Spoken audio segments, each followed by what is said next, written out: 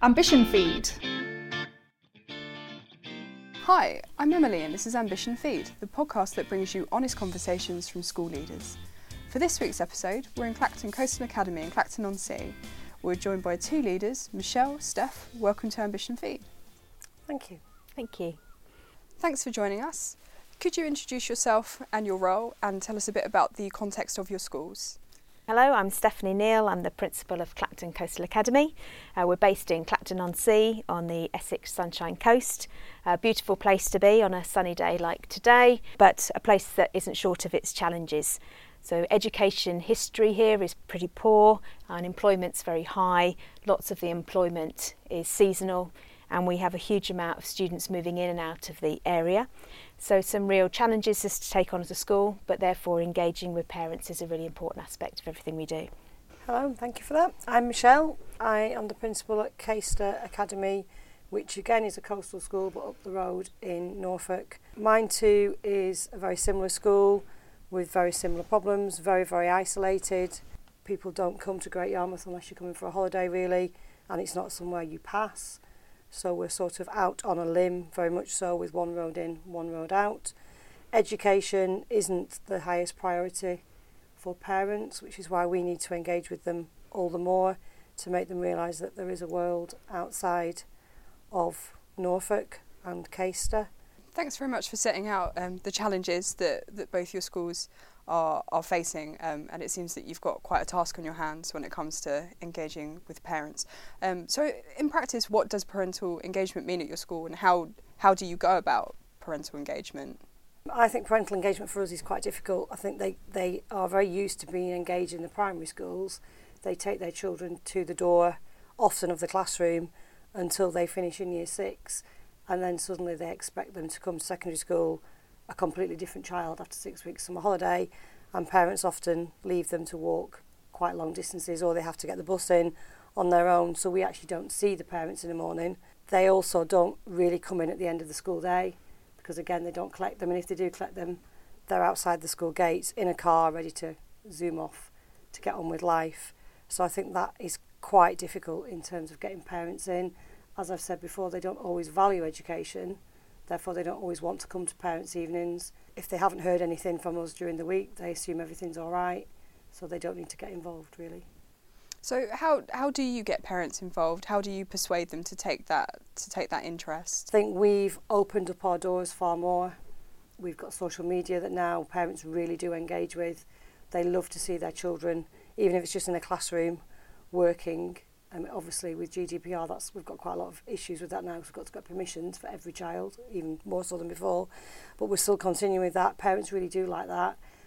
We invite them personally to various events, so it's no longer dear parent, it is your child, and we will name the child on the actual letter that's going out, and that has really worked because they feel like we are friends with them rather than just it's us and them. We've done a lot of tours of school to show that it is bigger than the primary school down the road, but it's not a huge warren, and invite them in as much as possible, open the school up, be on the school gate. We've got senior leaders on the school gate morning and night, come rain or shine, and parents have got to know us, so it's just keeping the old community open and always replying to phone calls in that day. Obviously the phone calls at the end of the school day, first thing in the morning after, so they feel listened to, even if you can't always answer their problems immediately, or if at all. And how about you, Steph? What sort of tactics have you taken here at Clacton to kind of engage with parents? Yeah, I mean, some things very similar to Michelle and some things different. In terms of the tours, I found particularly when I was speaking to year 6 parents, really, really fearful of no longer having the access to their child that they had at primary school and the ability to meet the teacher on the classroom door. So that's what prompted us to start open days at the school. So we have a number of times of year when the school is open for any parent to come in. So it's not just about transition, it's actually about come and see what it's like in the school on a normal day, come and see your child in a lesson. The first one of those we ran helped me understand parental engagement hugely, because I walked around with parents who were actually physically shaking as they walked around the school, because their own experience of school had been so poor that they would step into a classroom of a lesson they remembered from when they were 20 years younger and actually were shaking at the memory of what it had been like in school. So that helped me understand then that when their children were coming home and talking about school, the parents would be seeing it through a whole different filter, which was their own experience when they were at school. So that was something that was incredibly positive. And we kind of learnt from that really in terms of just making no assumptions that they would understand what we were asking of them or what school looked like today. So we changed our whole parents' evening approach.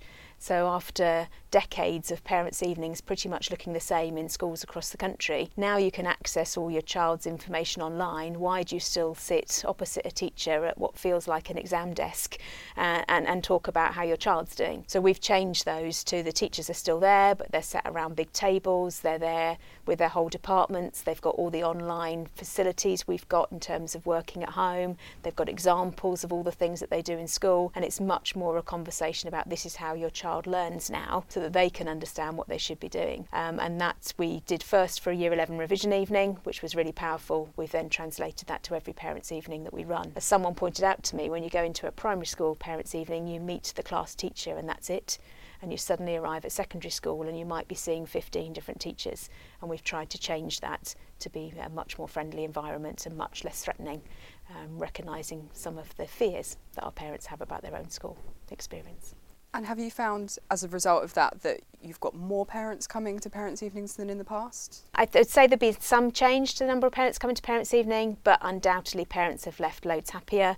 The feedback we've done kind of rates what they understand about how to support their child much more highly, and they just feel like they're having a supportive, friendly conversation rather than a challenging one. And Michelle, could you tell me a bit about the kind of revision tactics that you've taken with parents and how that's worked at your school? One of the things we've done this year, following parental views from the previous year, is we've done an evening where we showed how to revise to the pupils, and then we've done the same sort of evening with the parents, because actually the parents don't understand that just sitting with their books open in their bedroom means that they're revising. 9 times out of 10, their books will be open, but they'll be on social media. They'll be doing anything to avoid work. So we invited them in. We actually got 6 reply slips this year, and every single parent, so 120 of them turned up in some form or other. Mum, dad, grandparent turned up to listen. We had the computer rooms open to show them all the apps that we've got, that the pupils have got access to, and we gave them different strategies that work for some pupils and not for others, and said that no pupil is the same, therefore no parent should be the same, but they need to check that they're revising. They need to check that they've got the exam timetable. They need to be testing them and helping them, and they don't have to understand science and German, but they can actually ask them questions. And we did something like that, and that's really, really helped. We've done a similar one just recently for Year 10 as well, bearing in mind that we want to do it earlier. And we are looking at doing it into Key Stage 3, because actually the earlier they start getting revision strategies for the pupils and the parents, the better, really. No, it's great. It sounds like that's been really effective, and as you say, you're rolling out across the year groups. I just want to turn to your communities now. Steph, could you tell me a bit about who else you work with in the community here in Clacton to kind of support your students and to help engage parents as well? We, as an academy, have a focus on successful employment. So our whole drive is about getting students into successful employment because of the challenges that the town faces with that. So we have a huge involvement with our local employers and with local organisations.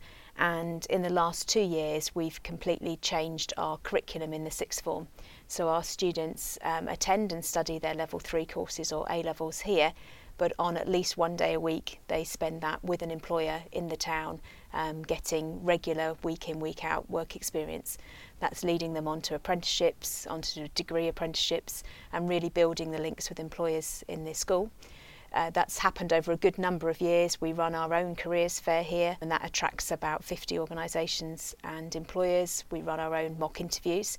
So we've targeted really our community involvement in terms of our involvement with employers. Then really it was looking at how we tied all that together, and it coincided really well with a change in the way that governance operates within the trust. So the trust now has parent and community advisory boards that are part of the governance structure, and we have been able to use that to really great success here, because it's given us a forum to link together all of those different key players in the community. So we have representatives on that from the district council, we have the bishop, we have Bernardo's charity, we have local employers, and we have parents as well. And they're very much about looking at how we as an academy are serving the needs of the community, how we're preparing students who will be ready to deliver in that community. And it's a great way for us to have the parental voice into that as well.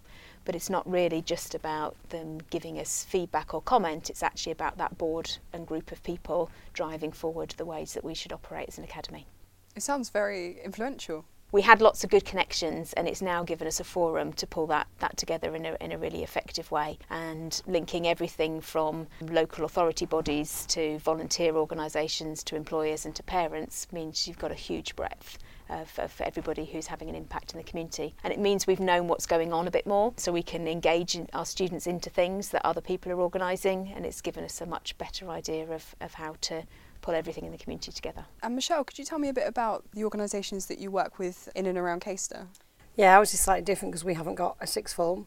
So we work very closely with the sixth forms of the school up the road in Paston and the actual sixth form colleges and further education colleges in order to enable those successful transitions once they leave us. Because that obviously for many pupils is an absolute minefield. For many it means getting 2 buses to a college, sometimes for an hour. That's obviously a huge change for them, so we work very, very closely. They come in regularly throughout Key Stage 4, we regularly go there. We have lessons, we take pupils down there for lessons, which again gets them out and about into our community. We've got quite a good relationship with our local Cubs pack. They come into our school and do some of their badges, so they use our sports hall, and they recently came in and did some science experiments.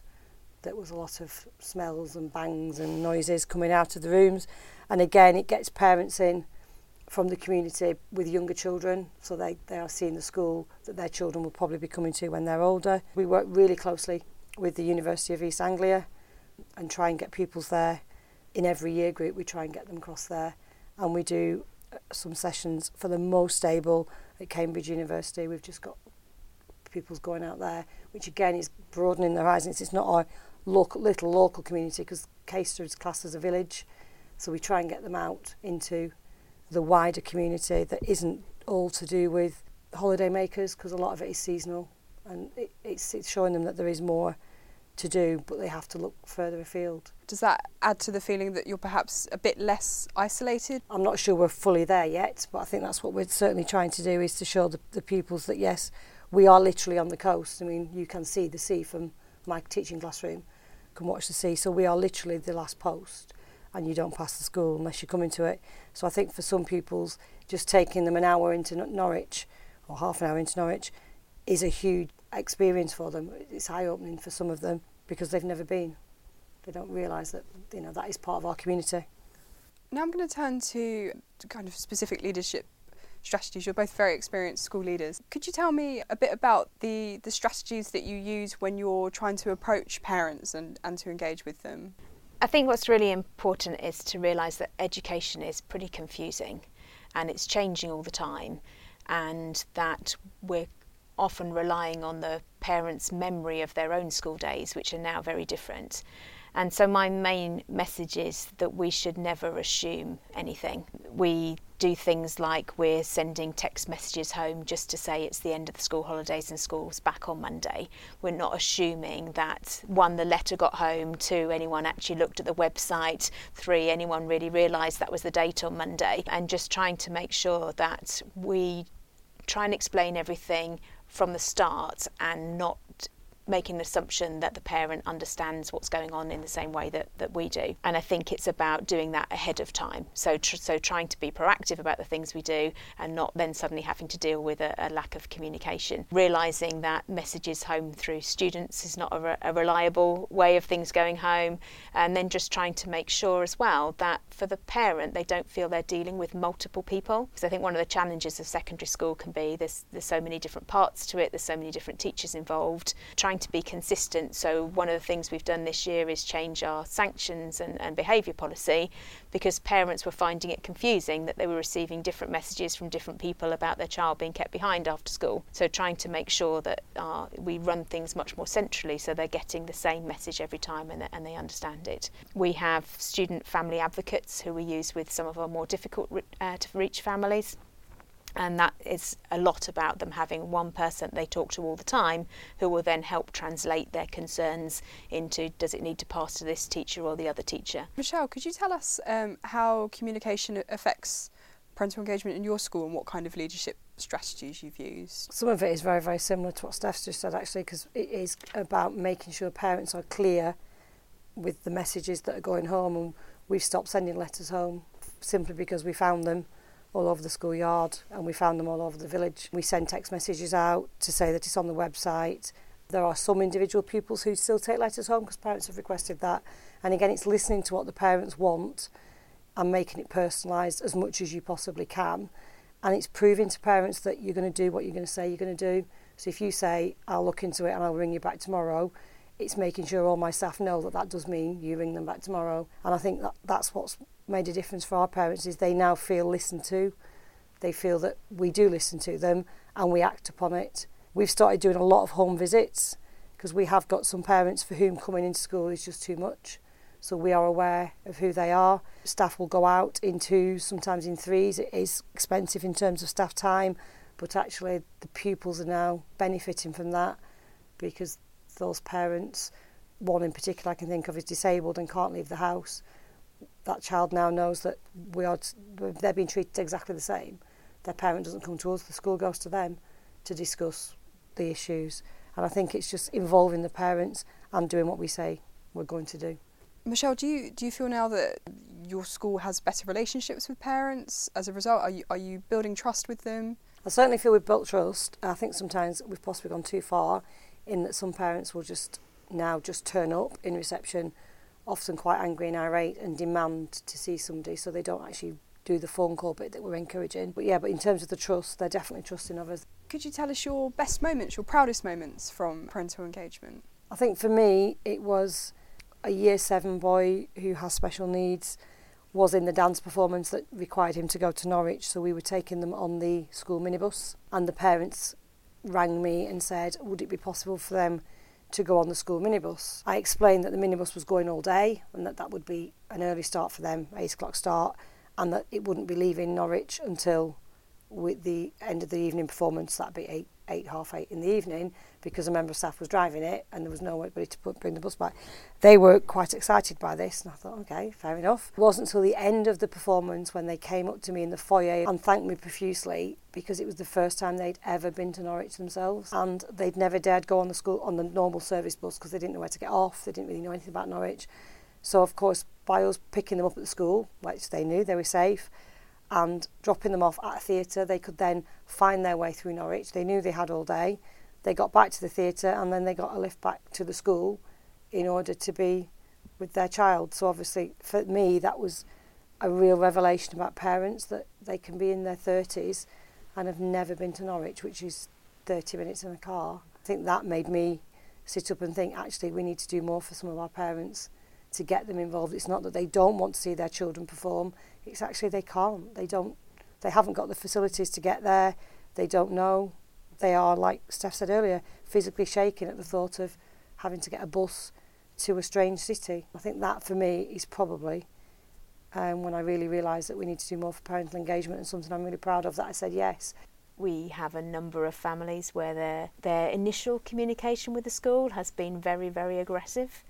And I suppose I'm thinking of one particular family who actually made a death threat to the previous head. And to watch their journey they've gone on, as we've just modelled to them how we would speak to them, what we expect of their children. Every time there was an incident, they'd come in swearing at the gate, and over time calm down quicker as they came in and talk it through. And I think the moment I sat in my office and the daughter said, "That's it, I'm going to smack her," and both parents unprompted just said, "No, you're not going to do that," was when you just realised how much of a journey they'd been on. And we can now phone and say, really sorry to phone you, but we're in this situation. How do you want, shall we talk about how we deal with that?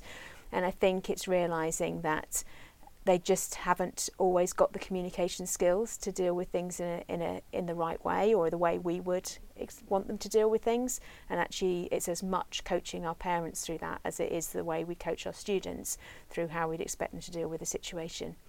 And they want a good outcome, they just haven't always got the equipping to be able to do that in the best way to get the best outcome for their child, and that's part of our job too. No, and I fully agree with that. I think it really is about getting to the parents on their level and understanding that they're not being rude, it's their way of communicating. They don't always understand that. To me, that's quite rude, but to them, that's the way they communicate, and I've always been taught to communicate.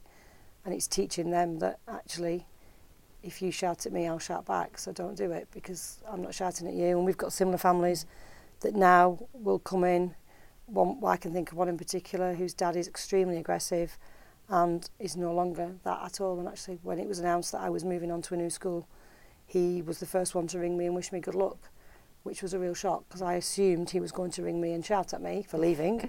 And it wasn't. It was, we want to wish you good luck for everything you've done.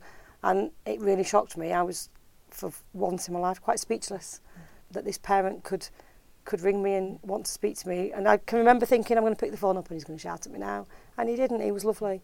And that's because we've worked so closely with him at how to speak to people, and that the way you're doing it is just getting teachers' backs up. And we've seen a huge, since he's changed his opinion, the child's changed. Because obviously he's probably practising what he's learned from us in the home environment. So the child's improved as well. That's incredible, and both those moments are such obvious testaments to kind of your passion and your enthusiasm and the tactics that you've taken to work with parents. So that's really amazing. Just to wrap up, if you could each share with our listeners one piece of advice that you would give to a middle or a senior leader, what would you say? So I remember when I was first training as a teacher, I was told that you should always assume that every child wants to learn, otherwise there's no point even starting the day. And I think I'd have a very similar message about parents. Every parent really does care and wants the best for their child, but they don't always know the best way to go about doing that. And if we keep that in our mind, we know that we can support them in the best way to get that outcome for them. I think mine's very similar. Mine's don't ever give up. Don't ever give up on a family just because the parents aren't the same as you or don't always believe the same as you. That family want the best for that child, regardless of what that child's doing. They want the best. They don't always see a path out of what they're doing. So don't ever give up on a family. Don't ever write them off. One thing I will say to all staff is, please don't speak negatively about the families, in public certainly. Obviously behind closed doors we can talk openly and honestly, but in public we are supporting every single family that walks through our door. And it's very easy to give up. It's very easy when you've been shouted at to say, oh, they're not welcome anymore. But actually they need to be the ones that you're welcoming more in order for them to be helped and for them to help their children. That's it for this episode of Feed. Thanks very much to Steph and Michelle for your thoughts. Thank you. Thank you very much. You can join the conversation over on our Facebook group or on Twitter. Just search for Ambition Feed. For our next episode, we'll be discussing pupil wellbeing with 2 leaders in Bristol. Thanks for listening.